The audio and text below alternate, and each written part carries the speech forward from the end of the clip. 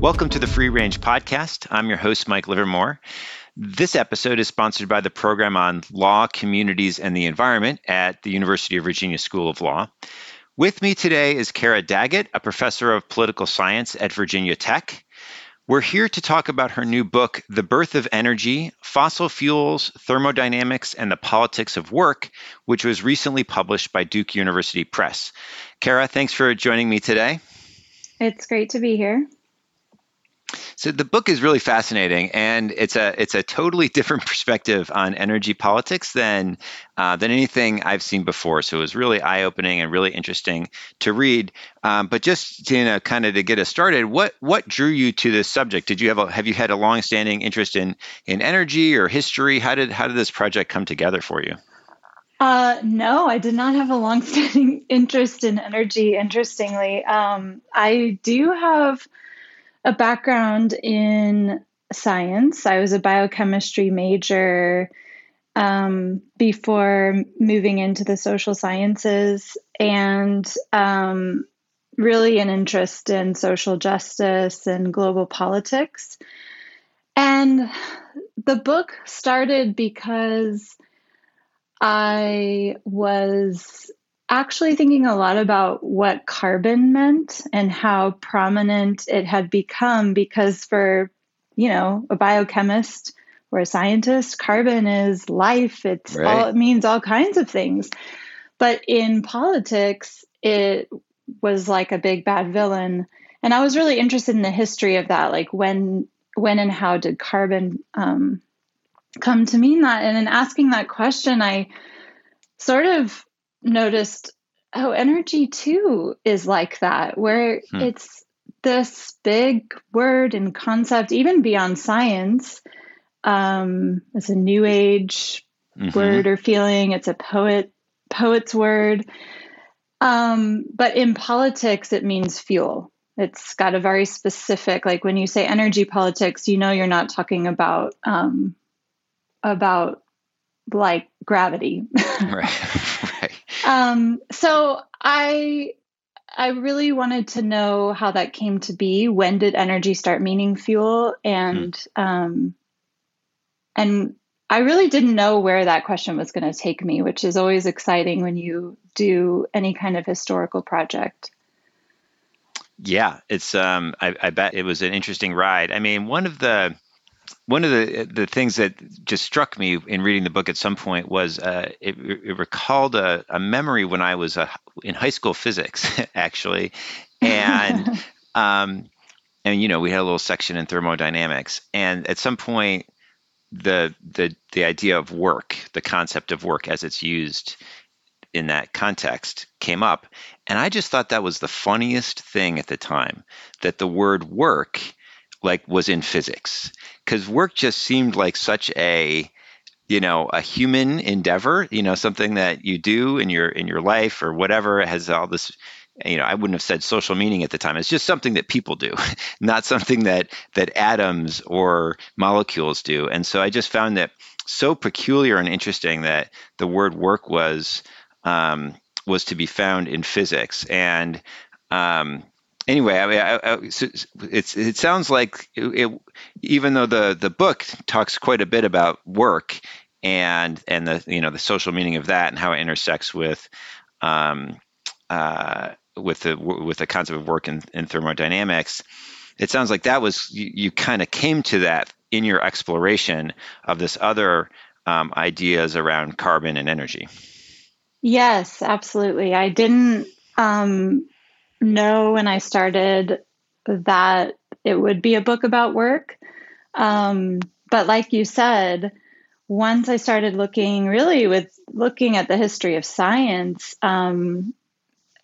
even though, like you, I had my memories of high school and college physics, I didn't really have a strong history of science background at that time. And so I never learned the history of the science of energy, and so I was a little surprised to see how recent energy is in terms of physics, and also that it was very much a fossil fuel knowledge, in the sense that we get the laws of thermodynamics come out of people who are interested in figuring out steam engines, coal-fired engines in the 19th century. And as part of that, we get the emergence of the field of engineering and definitions of terms like work very much corresponding to this new idea of energy. So that's exciting because here we have a problem of energy, which is really connected to industrialization. And then we have a history that tells us that this knowledge we have came out of industrialization.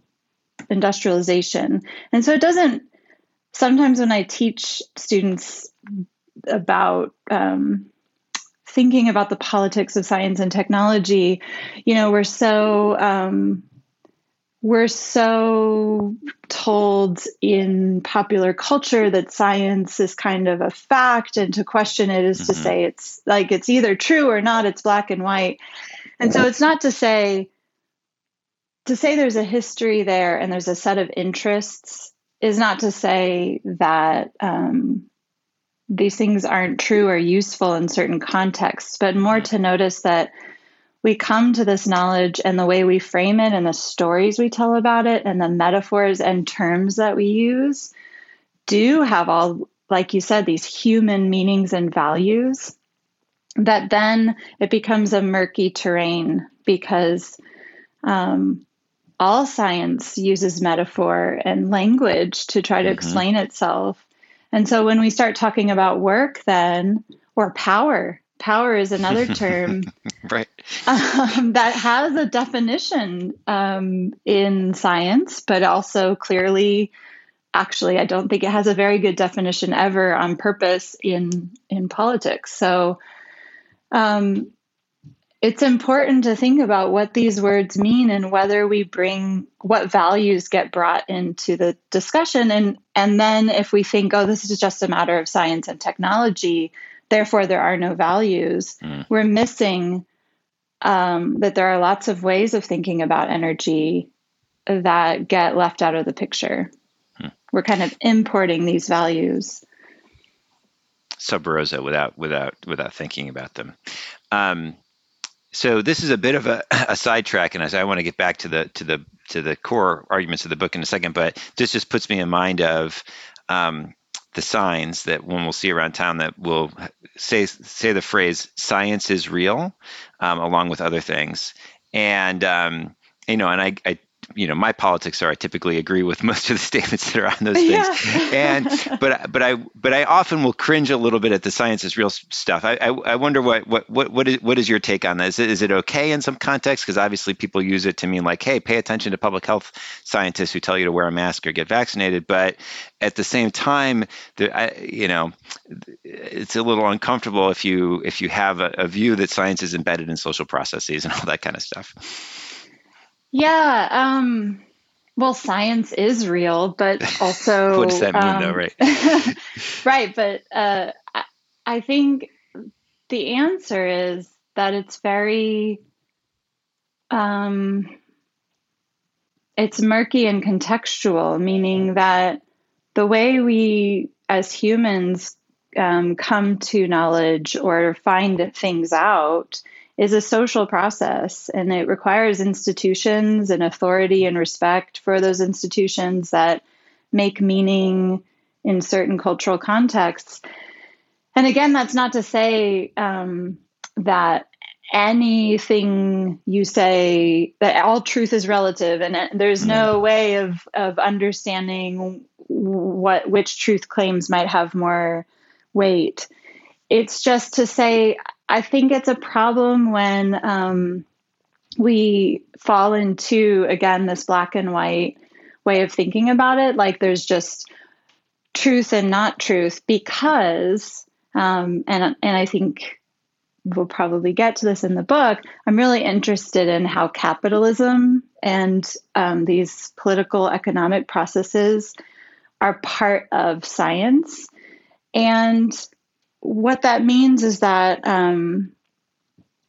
these institutions do have political interests, and it doesn't mean that they're necessarily true or false.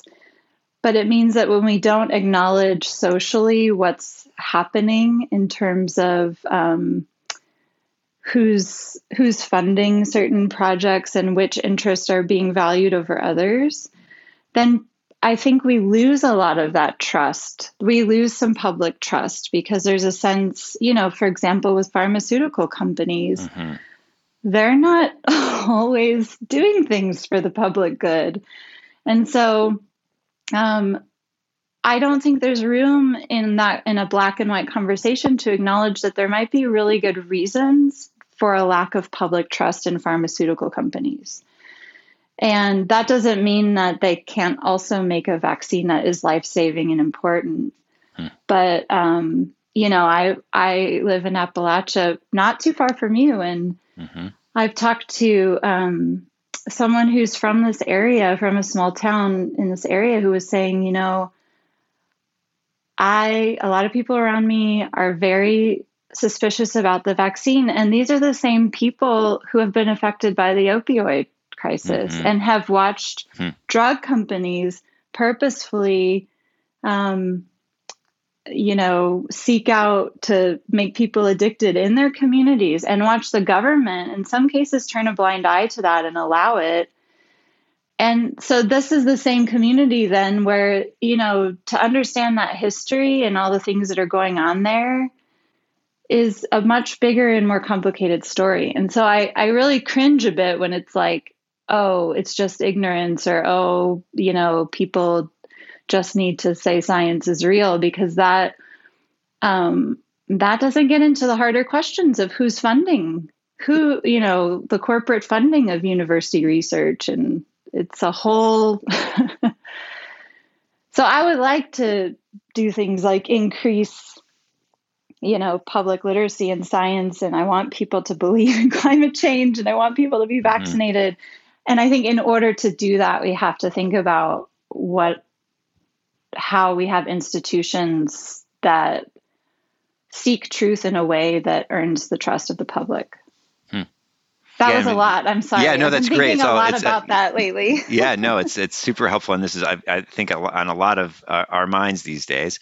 The orientation of the book is towards thermodynamics, and one of that's at least a main organizing principle of the book. And again, I had never really thought about the political context around physics, just more generally. Of course, that's actually not really true, because you do think about things like the way that the military industrial complex, so to speak, gets really interested in physics around, the World War II and the Cold War. And obviously there's a big story there, but I had never really thought of it in the context of, thermodynamics. And one of the things that helped me kind of an entry point into the book for me was at some point you make a kind of comparison to evolution, and then I just kind of clicked, and I thought, well, of course, we've thought a lot about evolution as a scientific discipline, but also as it interacts with society. It just has such clear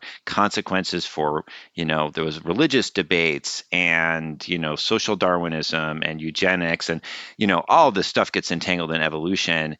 And it was kind of that clicked that thermodynamics could be akin to that, maybe at a different scale or in different ways, but that there's this, possibility between what I think of as slippage between scientific concepts and moral political discourse, and also, of course, the social political context behind knowledge production and scientific inquiry.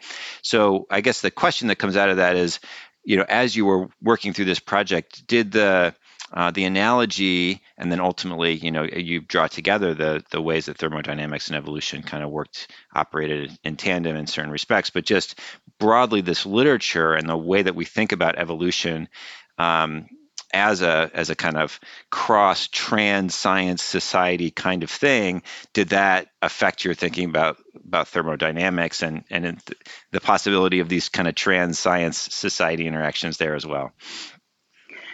Yeah, so I definitely, that's just like you. I hadn't really thought, how could physics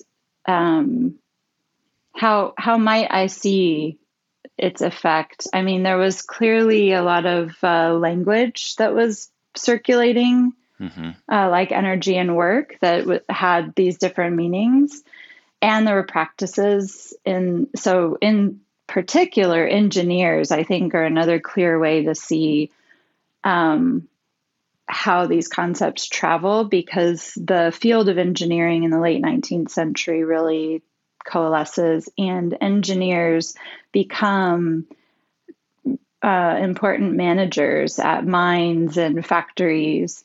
So that's another lens. But the one that I was more familiar with was the history of science as it fed into empire in the period, and in general, what Michel Foucault has called biopolitics, or the way that life is governed in modern liberal societies. And that is almost predominantly about the life sciences. Obviously, it's more easy to see how scientific knowledge about life can then be used or be important to politicians and managers who are trying to govern life. Everything from counting population to nutrition, to reproductive health, so on and so forth. So there's an enormous literature, not just about the human life sciences, but also ecology, life more broadly, even beyond the human, including evolution. Evolution is probably the king of those. And so I started looking and reading some of this literature, and noticing that energy, or conceptualizations about work, and even directly metaphors that are coming from thermodynamics, ideas about entropy, for example, or the tendency for energy to dissipate, efficiency, which is very tightly connected to energy. But these are really prominent in ecology, in a lot of evolutionary thinking, not just scientific but political. But they don't always say, it's not like people studying or doing experiments that lead to thermodynamics are as directly involved as, for example, someone studying forestry or tropical health. So, in a sense, it's kind of like you have to approach the texts thinking about energy in order to see that a lot of those assumptions are there. And I think that's a little bit one of the main points of the book, is that energy has this capacious set of meanings around it. It feels like this universal thing, but it does have this really particular history that's connected to Northern European industrialization and empire, and the interests of those people. So the interest in maximizing work, minimizing waste, more efficiency, and really expanding industrialization and profit making. So there's lots of other ways of thinking about energy, even within physics, that don't often come into our political conversations around fuel. Mm-hmm. Yeah. So there's a paragraph in the book that's kind of, I think, gets at the some of the points that you're making right there. I had kind of triple underlined it as something that I thought kind of encapsulated. It felt, for me in any case, that it encapsulated a good amount of very interesting stuff. So I thought I'd actually just read it out. Presumably it's a paragraph, so I won't run afoul of any copyright violations. And then maybe we could unpack it a little bit, because it's very dense. So okay. Is that be okay? Yeah. So this is on page 111. It's worth clarifying that I'm not arguing that thermodynamics is false, but rather that the energy-work connection cannot claim to be a reflection of the whole truth of energy, much less of the cosmos. This is never more obvious than when compared with the multiple interpretations made possible by the new biological sciences. In other words, thermodynamics does not simply describe a pre-existing thing called energy, but rather invents energy as a unit of accounting and work and waste, thereby offering new governance strategies that were particularly useful to Victorian industry. While energy comes to inhabit the same universal realm as matter, what counts as more or less useful forms of energy, or as useful energy transformations, is not given in advance by nature, but is open to political contestation. The valorization of productive, waged work as the highest mode of energy transformation represents a happy marriage of physics, Protestant sensibilities, and the European demand for scientific knowledge, with which to address the multifaceted crises of labor resistance in the metropolis, and the colonies. Okay, so there's a lot in there, but that's why I underlined it, because I thought there was it was quite a bit, and it might be worth unpacking. So maybe I'll just turn it over to you to start doing some of that unpacking, because I think it really does encapsulate a lot of the argument that you make. Oh yeah, thank you. I think one of the points in that paragraph was this idea that energy doesn't exist; it's invented. Mm-hmm. And I have this great quote elsewhere from Richard Feynman, who is a famous physicist of the 20th century, and he had these lectures at Caltech that are still really influential. And he says energy isn't a thing; it's not something out there, and it's really, energy is a set of mathematical calculations. So what I mean by inventing energy is that it's a way of describing transformation in the cosmos. And a word that helps to understand these increasingly complicated math equations about what is happening when things change in the cosmos. And frankly, is still, you can get pretty quickly into very weird theoretical physics around energy. And so, for example, a lot of the most useful ways of thinking about and monitoring energy make the most sense in a closed system. And that's a system where energy isn't entering and leaving. But there are no known closed systems. So that's just one, we kind of assume, like, sometimes we sort of mathematically assume a closed system of the Earth, but of course the Earth is not a closed system. That's the whole point. It's getting sun. That'd be bad news. That'd be bad news if the Earth was a closed system. So what that's trying to say is there's this vast complexity, and with math and with scientific tools, we're trying to understand better what's happening, especially across change. And so energy becomes the way to name this observation that there's something that we can say that is conserved across change. But the way that we could say energy is conserved, ultimately what that meant is we had to kind of multiply what energy was, like all the different forms of energy. So at first the math didn't even really work. There were these kind of ancient conservation laws, this notion that there probably is some sort of conservation working, before there was even really solid experimental evidence for that. Because this is old school. When you talk about the ancient conservation laws, you mean like going back to the Greeks and the very early philosophers thinking about what is the nature of the universe and that kind of stuff. Yeah, and I think a lot of that sensibility. So one of my favorite stories was that, these scientists of energy in the 19th century, I think, still had this feeling that conservation must be true, because Joule, for example, in the experiments, things still didn't add up satisfactorily, no matter how much he tried to measure them.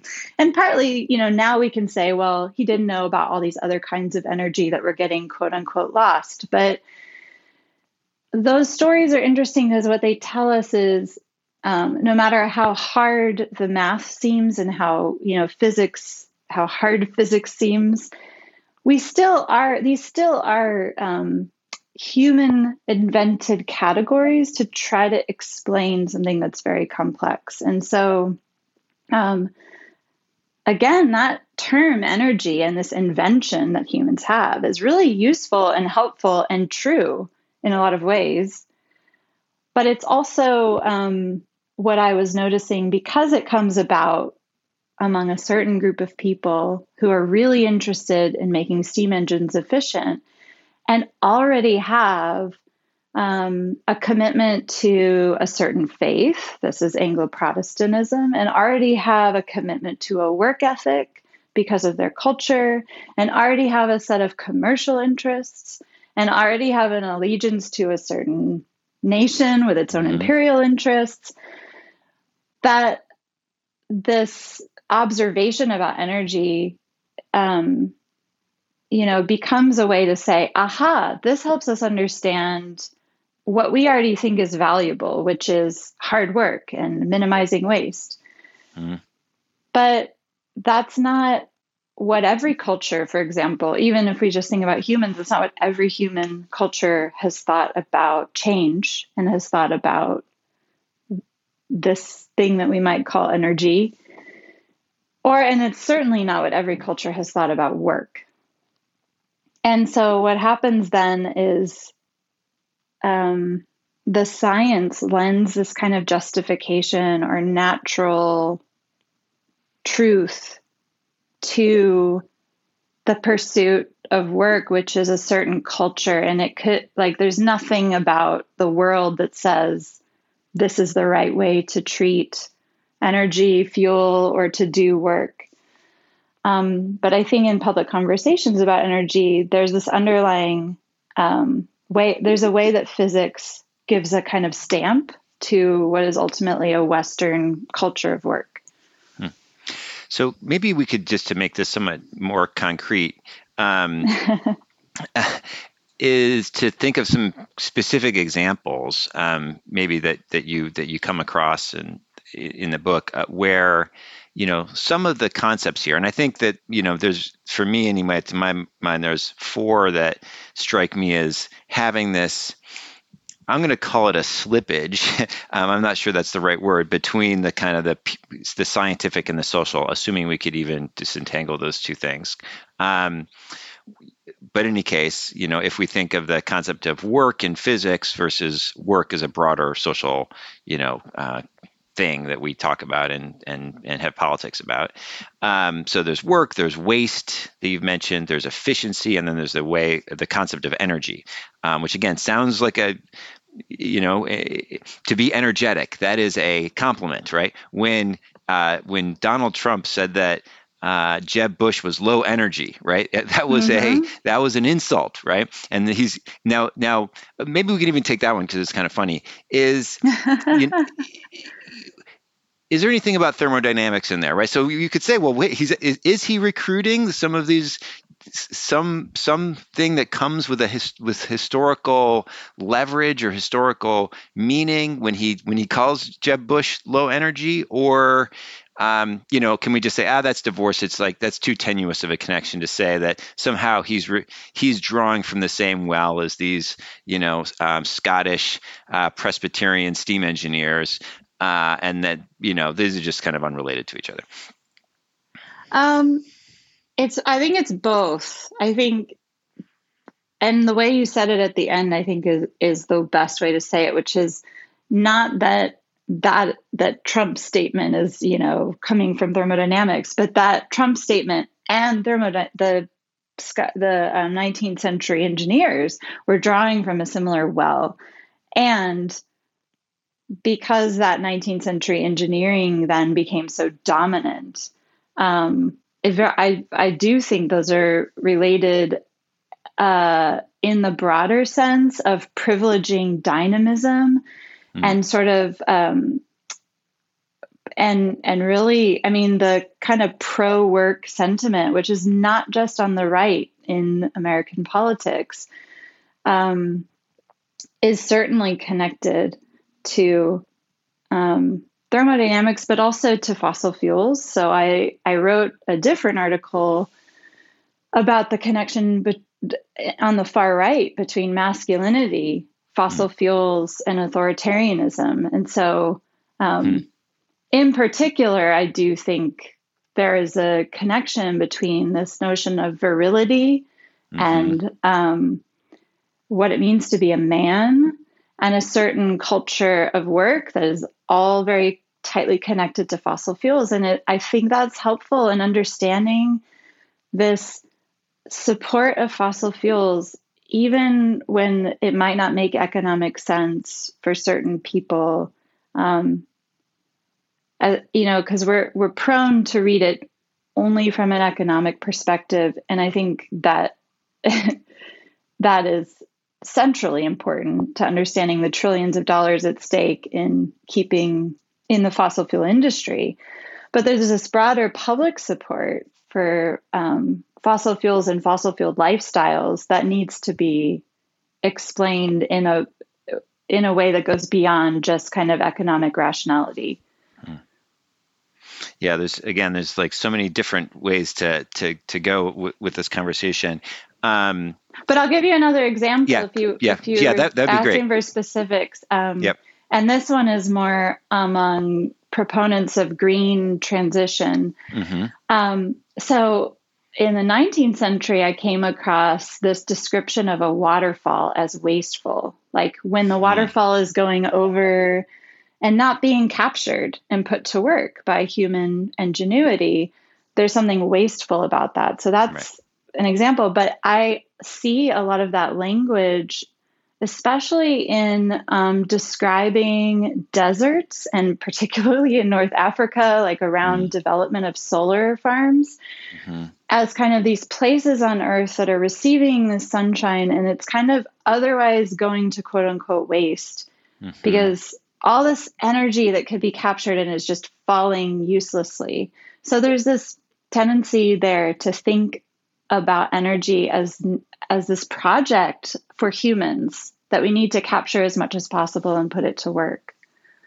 Yeah, no, that's fascinating. That's a great example. And again, kind of the idea being that they're drawing from the same well here, that, Donald Trump refers to Jeb Bush as low energy, and the green tech folks are talking about, photons falling on the desert and not being captured by photovoltaic cells as waste. And this is, I think, part of your project is that these are deeply interconnected discourses that have a long history at the intersection of society and science.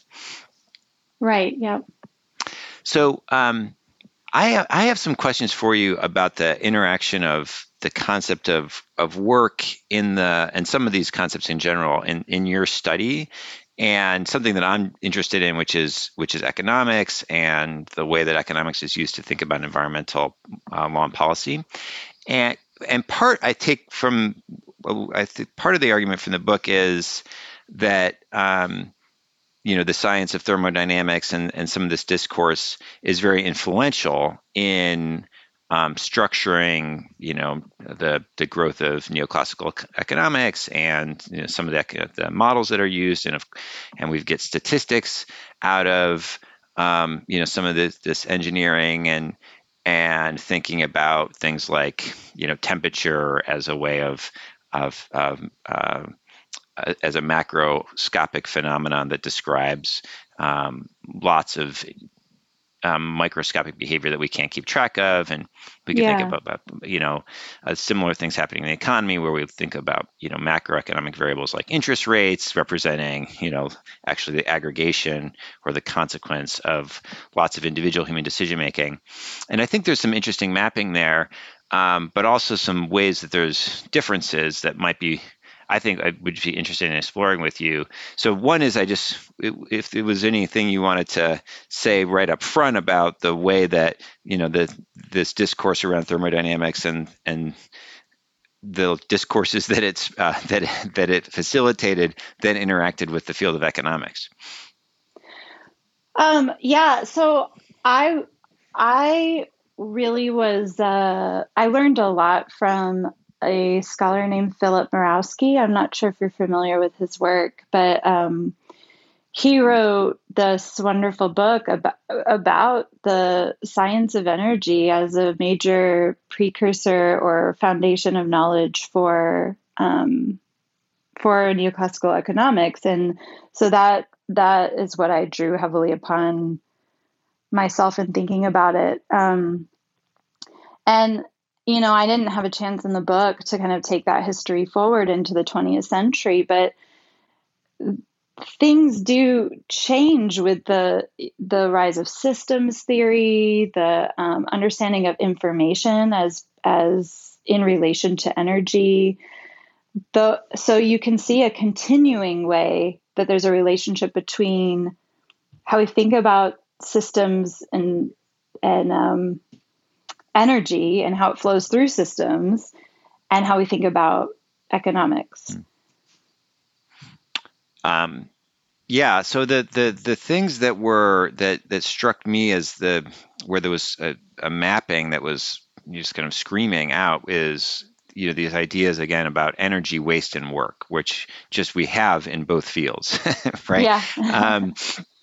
There's just all those things exist. We have work in economics, obviously, concepts of efficiency, maximization.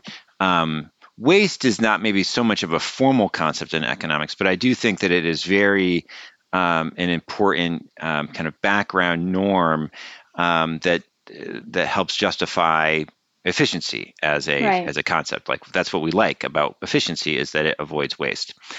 I do think there's an interesting distinction that I would like to hear your thoughts on, which is work, actually.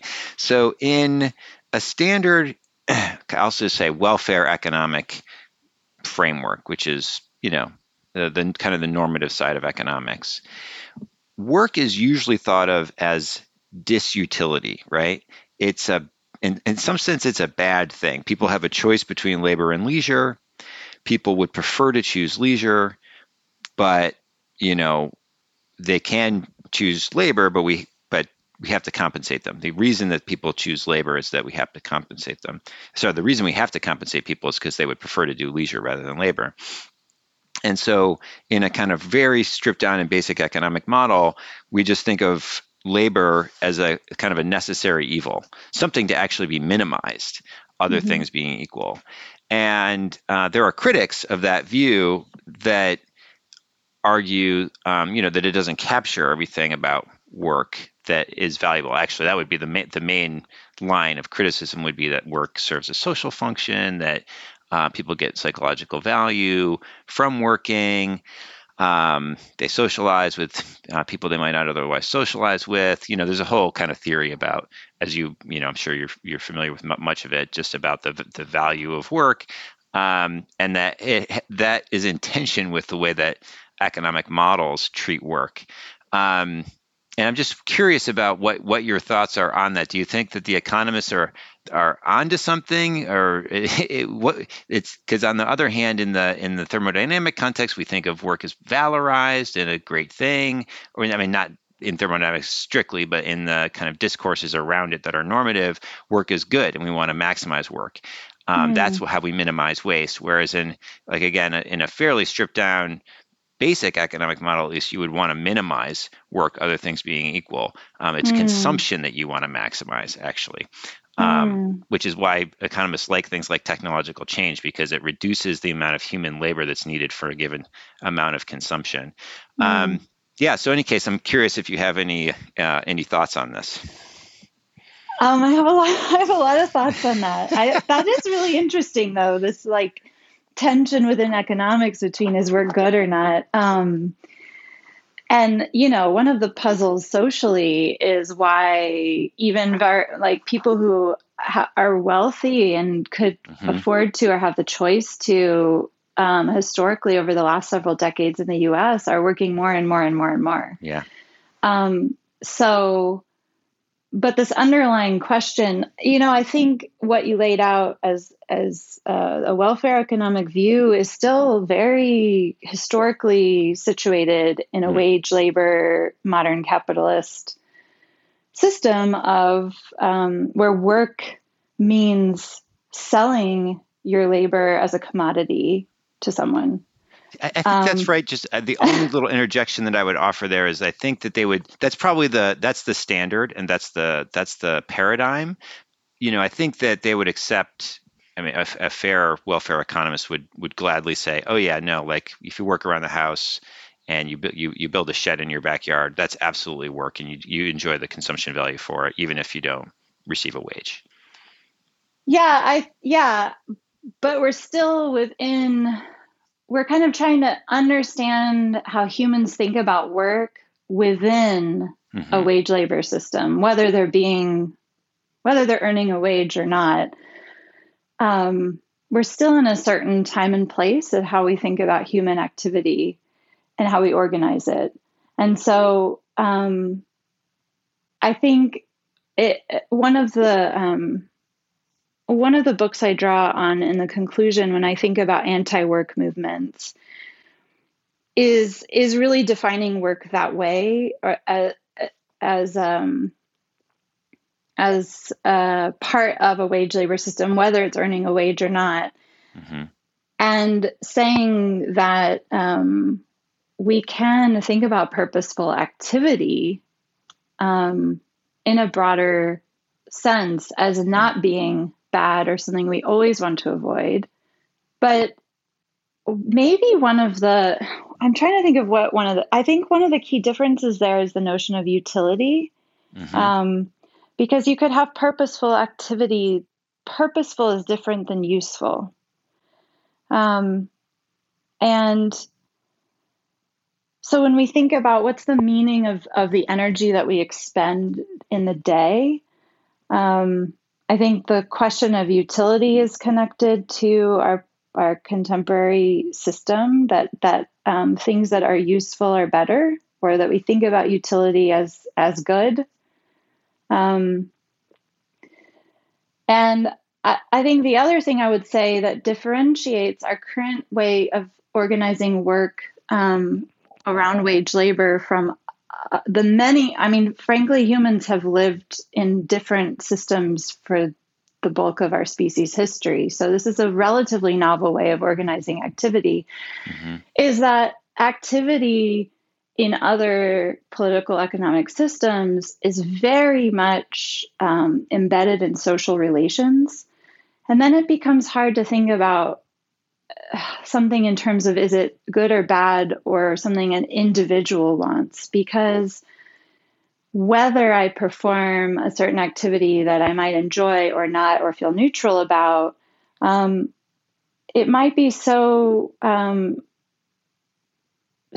much a part of other kinship networks and community networks. And there are things that I might gain from that, not just in a pure, like, I'm giving something in exchange for something, but also in terms of affect and emotion and care and feelings of dignity and reputation. So it's hard. I guess, in other words, when I hear work defined in a certain way like that, it's really hard for me to not think about it historically and understand that there's just other ways of organizing activity among humans towards not just survival, but flourishing. Beyond the concept of work, yeah. So in a sense, we have this word, work, that, has all of these different social meanings and even scientific meanings. And so in the field of economics, work, there's the analogy, at least, to waged earning, to waged work, paid work. But again, it's from a normative perspective, at least, the idea would be to try to minimize it, that it's a bad thing, that it's disutility that you need to be compensated for. In the kind of work ethic that you describe, that has links to scientific inquiry around thermodynamics, but also obviously deep cultural resonance and links, work is something to be maximized at some level. That the way we avoid waste is to go out and put everybody to productive use. And those are both historically contingent, of course. And then there are other ways. I take part of what you were saying is that, work, these concepts, we could say describe are kind of contingent ways of describing something else, which is purposeful activity or stuff people do, I guess. Life, right? yeah, Life in a way, and that we could just talk about it in entirely different ways than that. And maybe there's something bad about either way of thinking about work, perhaps from a work ethic way or from a work is disutility way in economics, but they're certainly incomplete. And we can think about the things that people do. Now, I guess maybe the question, sorry, that was a little bit rambling, but the question that would come out of this is, does it provide a useful lens to think about our society then, right? So it's certainly true that the way we think about work is socially contingent. I mean, what else would it possibly, what else could it possibly be, right? But, and, these scientific and, cultural concepts, we inherit them and we put them to work, so to speak, in our own way of thinking about our lives. But yeah, what might a social relations theory of human activity tell us about the world that we live in that would be illuminating, do you think? Yeah, it's such a great question. And I'm so happy to talk to someone like an economist or someone interested in these economic questions about work, because I think it's fun to talk about. So thank you for your questions. Here's what's at stake. I think your question illuminated this for me. What's at stake in these? So the framework you laid out of like the work ethic that maximizes work, and then a welfare economy where you want to minimize work. I'll say two things. First, I think those are two sides of the same coin. Mm-hmm. Like work is bad, work is good. And the one where you want to minimize work, you're still actually maximizing productivism because, as you said, it's a good thing when technology can do the work for us. And so what's at stake is, in this current context, productivity is a good thing, and we always want more of it. And we always want to be doing more things and expanding that.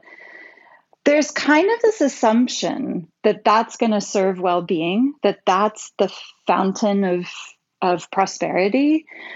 But empirically, I don't think there's a lot of evidence for that. There's, and specifically in energy consumption terms, some of these metrics, I don't know. I'm always suspicious of metrics because it collapses a complex world into a number. But for people who have tried to measure things like well-being and happiness and so on and so forth, there's a real plateau in terms of rising energy consumption and also in terms of income. I'm sure you're familiar with that too, where happiness and well-being isn't just this linear relationship that goes up and up. And also, we have the problem of inequality and so on and so forth. So what's at stake in trying to think about work differently is I think in other ways of arranging human activity. It wasn't an automatic common sense assumption that more productivity is always better. And so there's something about the way we're thinking about work where underneath that is this assumption that the path to goodness is more of it. Whether robots are doing it or we are, or money is, or bitcoins are, or someone is expanding something somewhere, and that's a good thing. And so that's what's at stake for me. That's why I think it matters. Right, kind of the growth mindset. So the growth mindset. Yeah. people talk about that in fields like ecological economics and that Yeah. kind of thing. Yeah. And it's really a religion because there's so little empirical support for why why that makes any sense. Yeah. Um, so it's a bit mind-boggling how that belief in faith and growth sort of persists. Yeah, absolutely. And like one of again, this is just, it's so interesting to chat with you too, because these are just ways of thinking. Some of the stuff that I really have not considered before. So like, again, so one of the things that I've sometimes we'll talk about is, speaking of inequality, what is the problem when you have really, really wealthy people and you have other people who don't have very much, like in our world, in our society. And one of the ways that I've explained this or described it, and it comes out of the literature, is that it's wasteful. Actually, it's bad because it's wasteful. Like when Jeff Bezos, uses just huge amounts of money to fly his rocket, those are resources that could have produced a lot of happiness in the world. That he got a little happiness boost. I'm sure he enjoyed his trip, but if you had taken that money and used it to fund schools or mosquito nets or clean water or basic health care or whatever, that the value in terms of human well-being would have been much increased. And so that's bad in a sense, to live in a society that's so unequal, because it's actually leads to a waste of resources. But now I wonder if I'm just recruiting, taking normative ideas from that same well. I don't know if it's a poisoned well, but it's certainly a well that lots of people have drawn on it for some unsavory purposes. So I'm curious what you think of that, like recruiting that notion of waste for something. Am I not licensed to do that, or is it, is it troubling, or is it okay? I'm curious what your thoughts are. Oh, I guess it depends because, if we're talking about like what's the purpose of using that argument, when we're talking Mm-hmm. about we're trying to persuade a student from a certain background in the classroom, maybe I sometimes we need a lot of different persuading techniques. So I wouldn't want to say like you should never use an example in the classroom, or I don't know that I have a problem with that. But if we want to think about, I think your question was about, is there some sort of underlying philosophy around waste and utility that's Mm-hmm. dangerously skirting? Then Right. yes, I do think that I think Hmm. there's a few things that make me uncomfortable with it. One of which is that um, it kind of erases that. I think I'm used to coming at that argument from a perspective of unfairness and injustice. So, not that the money should be distributed because it would do better, but that the money that people are owed things that were taken from them. Mm-hmm. Whether that's in terms of wage theft or theft from nature or dumping into nature for free, or premised upon histories of still global north exploiting global south. Jeff Bezos has all that wealth. In my mind, not that wealth is not earned in a way that I think socially is, or justice wise, is supportable. And so to me, that's the stronger argument, because then you don't get into what I call in the book an accounting framework for talking about justice. And I think that's a dangerous one, because people can always come back and say, well, what about all the charities he gives to? And isn't that Mm-hmm. great? And well, we gave money to health over there and it didn't do that much. Or, I mean, if you're talking about utility, it's not it feels like we can then use math and come to these easier pictures of the world, but it's never easy. Whereas if you make a justice argument about that, the accumulation of that money is not only owed to people, but I like to think of it not only as historical harm, like that money was gained through unjust means, but also that those means are the motor for the continuation of those harms, not just inequity in terms of wealth, but in terms of climate change. I very much think the way Amazon operates and its constant expansion and accumulation and its pursuit of profit above all else is part of the problem that we have to fix in terms of climate change. So yeah, I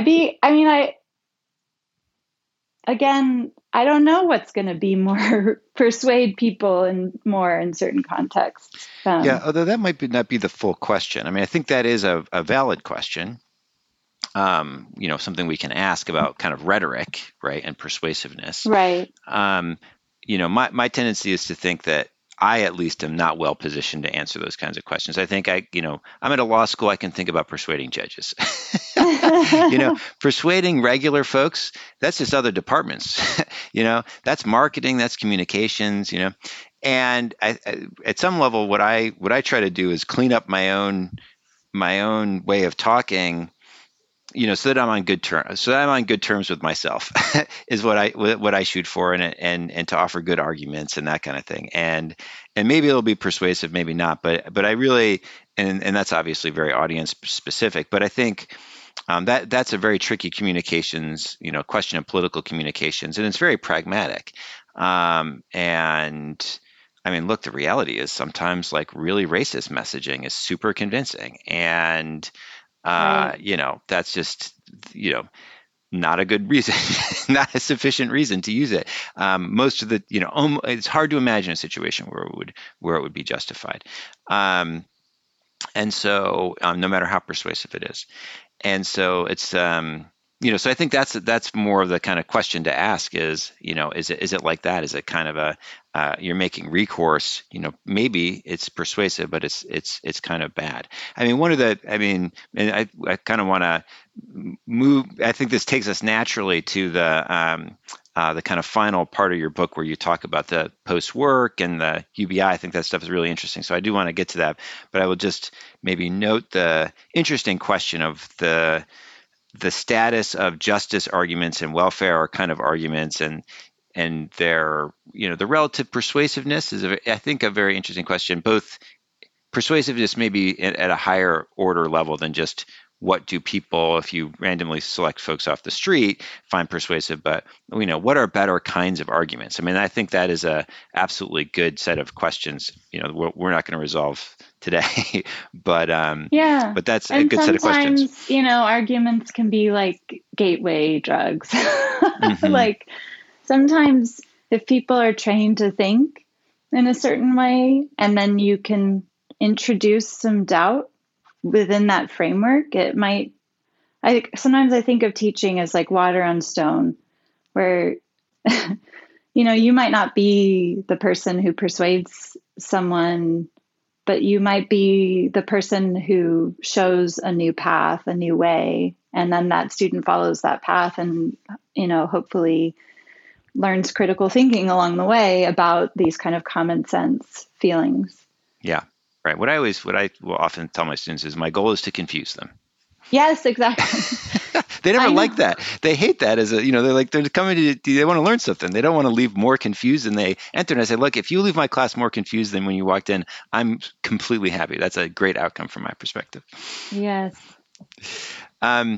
Okay, great. So maybe we could just spend a couple of minutes. I appreciate you taking the time to chat with me, but I think that the modern debate on jobs and the environment and, how work interacts with with environmental protection. This is, we've been talking very abstractly, but these are super, very much on the ground, grist of the mill of political discourse. Yeah. And both of us have actually entered this a little bit. So in the last chapter of your book, you talk a little bit about kind of a post-work perspective and the value of adopting that for building a political movement that could really be important in addressing climate change and have the kind of energy, so to speak, the political energy that could overcome the bad energy politics that we have right now that are leading to really nasty outcomes. I'll just really quickly, the way that I've intervened on this is there was a big debate about jobs in the environment during the Obama administration, where every time the Obama administration did anything to protect the environment, they would get clobbered for job-killing regulations. I don't know if you remember the job-killing regulations. So the work that I did was basically to kind of show and argue that actually environmental regulations have very little net impact on employment. There's no reason to think that that's actually a lever. It was just a rhetorical device that was used. But actually, the environmental regulation and jobs are mostly not linked together. So we have, we've just intervened in those somewhat different ways. But I want to hear, and I'm sure our listeners want to hear more about the post-work perspective and the and what it could usefully add to the climate politics these days. Yeah, so like you said, the job killing regulations, that is fossil fuel PR, and it is the central and sometimes the only plank in the defense of fossil fuels and the opposition to environmental regulation. And it's very effective. And it's still like jobs, jobs, jobs. Even Biden's recent climate legislation was called the American Jobs Plan. Absolutely. So it's so important work like yours to show that these arguments about jobs are disconnected from the reality of what's happening to work in America. And so, for example, people losing their jobs in the coal industry is not something that President Trump is going to fix. He's not able to resuscitate the coal industry. And also the coal industry has moved on its own towards other ways of, mountaintop coal removal, other kinds of things that require different and less labor. So where I'm going with the move to post-work is seeing, and I guess this gets back a little bit to the idea of political persuasion and mobilization, is that the debate about there'll be more green jobs or it won't really hurt jobs, I don't think gets to the heart of why the job PR is so effective. And it's so effective because it's set within the bigger context of the problem of work.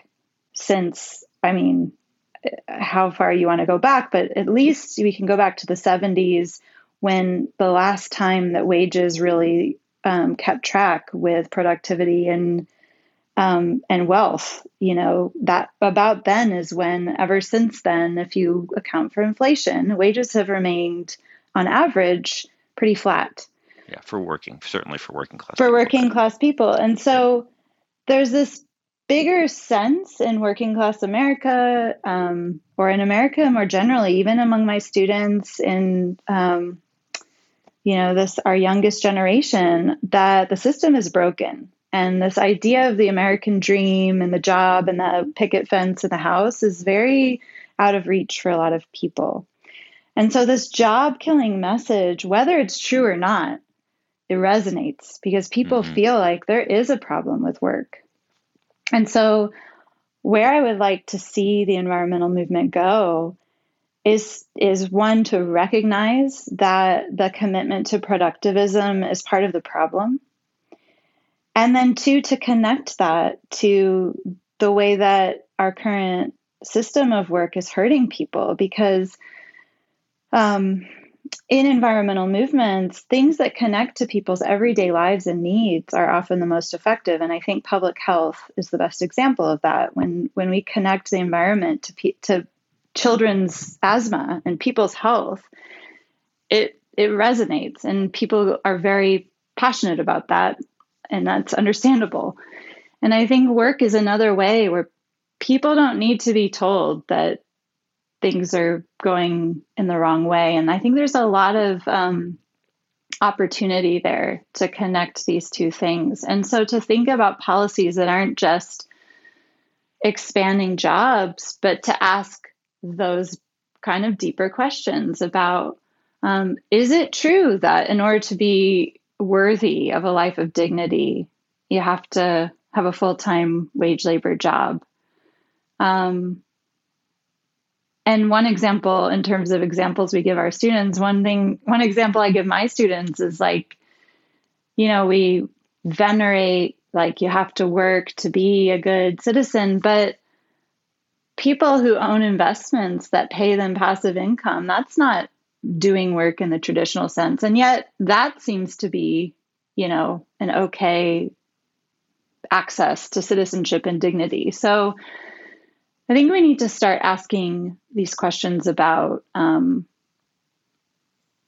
work that go deeper than that accounting framework of like, how many jobs is each kind of fuel providing us? Because that feels a bit like a dead end to me politically.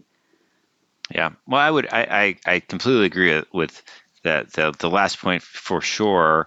The green jobs arguments, I think they're playing on the wrong terrain for good politics, and certainly a broader question about the role of work in our society and in our lives is desperately needed. And thank you very much for your contribution in informing that important conversation. So thanks very much for taking the time to chat with me today. It was a really super interesting conversation, Kara. Thank you. It was my pleasure.